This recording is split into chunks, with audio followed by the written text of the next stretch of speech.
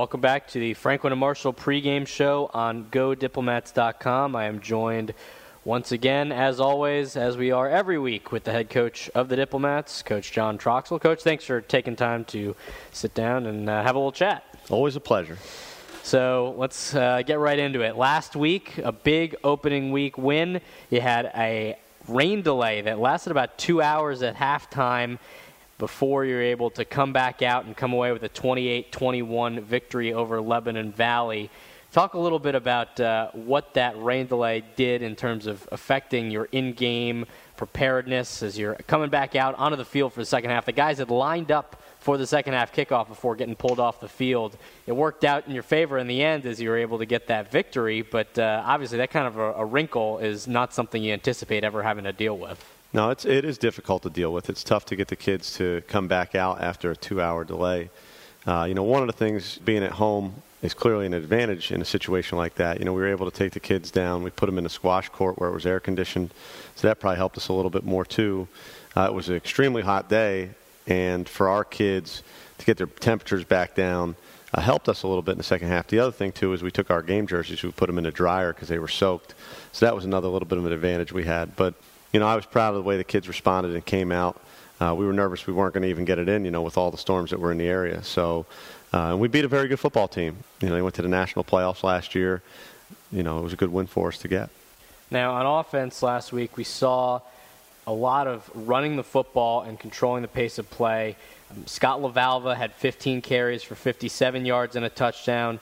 Lamont Jackson had 14 carries for 56 yards and a touchdown. Matt McGarity had 12 carries for 38 yards and 2 touchdowns.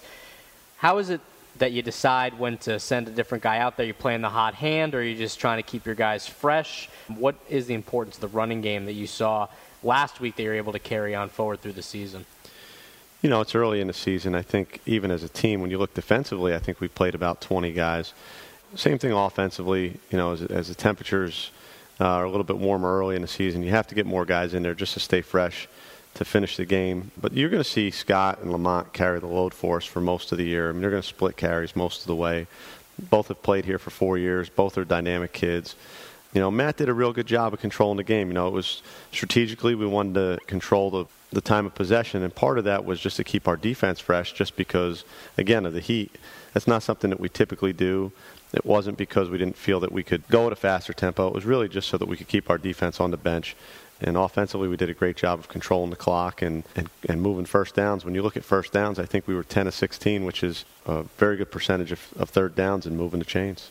Now, speaking of controlling the clock, you had the ball on offense for 13 minutes more than Lebanon Valley did.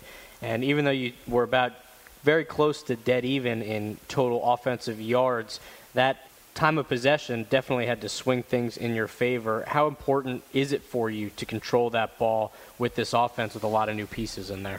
It's real important. I mean, we want to win time of possession. More important is we want to win the field position battle.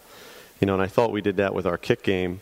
But yeah, putting them out there for almost a whole nother quarter of their defense at the end when we were running the ball real effective, and I know Lamont broke one. And then, even the last drive, getting down there was a lot of running the football. It was because they were a little more gassed than we were. So we're going to keep trying to win the time of possession and also try and win the field position battle. And one of those aforementioned new pieces was your quarterback, Matt McGarity, went for 18 of 24, 147 yards and 1 interception, in addition to those 38 rushing yards and 2 rushing touchdowns. How do you assess his performance in Week 1, his first collegiate start, and what does it give you to look forward to moving forward, given the way that he was able to play? Matt did a great job. I mean, he did exactly what we asked him to do. We tried not to put him in any bad situations in terms of being behind the sticks, which actually we did one time, and it resulted in an interception. But I think we did a good job with the game plan in terms of giving him a chance to be as successful as he can be. When you look at completing 75% of your balls, that's making high percentage throws, moving the sticks. Again, when we asked him to run, he made plays with his feet just to get us out of trouble sometimes. And I was really happy with his performance. I think it's going to get harder and harder for him as we go. We're obviously not going to be able to have the same game plan every week. We're going to have to ask him to stretch the field a little bit, which, is going to be something that's going to be a challenge for him. not physically, but just in terms of he's never done it. So we're looking forward to see how he does when we start throwing the ball down the field a little bit more. We've talked a lot about the offense, but we would be remiss in not highlighting some of the good defensive performances that your team put up last week. Overall, holding LVC under 300 total yards and a number of great individual performances. Ryan Young, 9 stops, 2.5 for a loss. Trey Henderson was so hungry for that pick, wasn't able to get it, but was breaking up passes left and right. And we saw a number of guys who stepped in sort of in the pinch a little bit.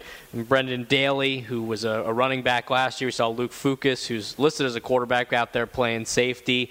What does it mean for you to have that kind of depth and have guys who, when you have to call on them, know that they can get the job done on the defensive side? Yeah, as I said earlier, we played, I think, 20 guys on defense. So, we had some outstanding performances. We played hard. We played fast. We did give up a couple of plays over the top of us, which obviously we have to correct that. But when you look at the overall play of our defense in terms of limiting them in yards and opportunities and giving it back to our offense, they did an outstanding job. So we're pretty pleased with where we're at right now. I mean, not that we don't have any work to do. We have a lot of work to do on both sides of the ball and in special teams of keep getting better every week. But Coach Fetterman's got them playing hard, and I'm really excited for those kids. There's a lot of young kids. When you look over there and you talk about sophomores, you're talking about Luke Fucus and Brendan Daly and John Najee and Dan Reardon, Steven Elf.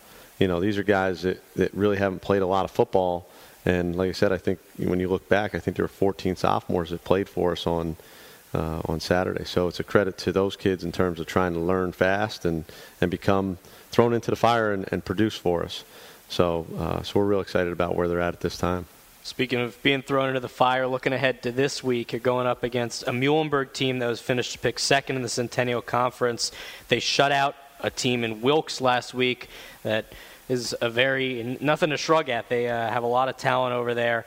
And for your schedule, it seems that, especially in the Centennial Conference and in college football in general, every week is a playoff if you want to be able to contend for the conference. So knowing that you're going up against a tough team, one that's one of the top in the Centennial, what do you tell your guys to prepare them for this tough test early on in the season, knowing that it may have down-the-line ramifications later on in the year?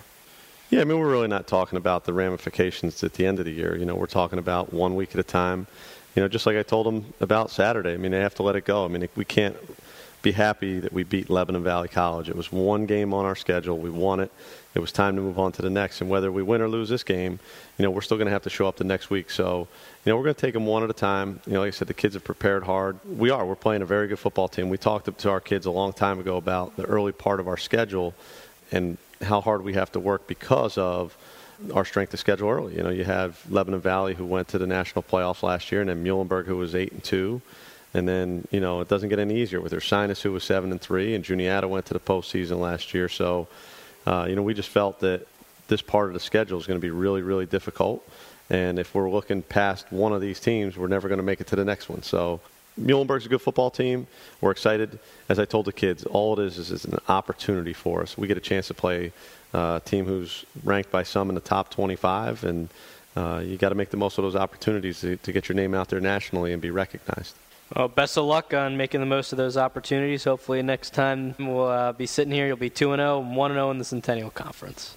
Looking forward to it. All right, well, we'll send it on back up to the pregame show and get ready for the rest of today's game on GoDiplomats.com.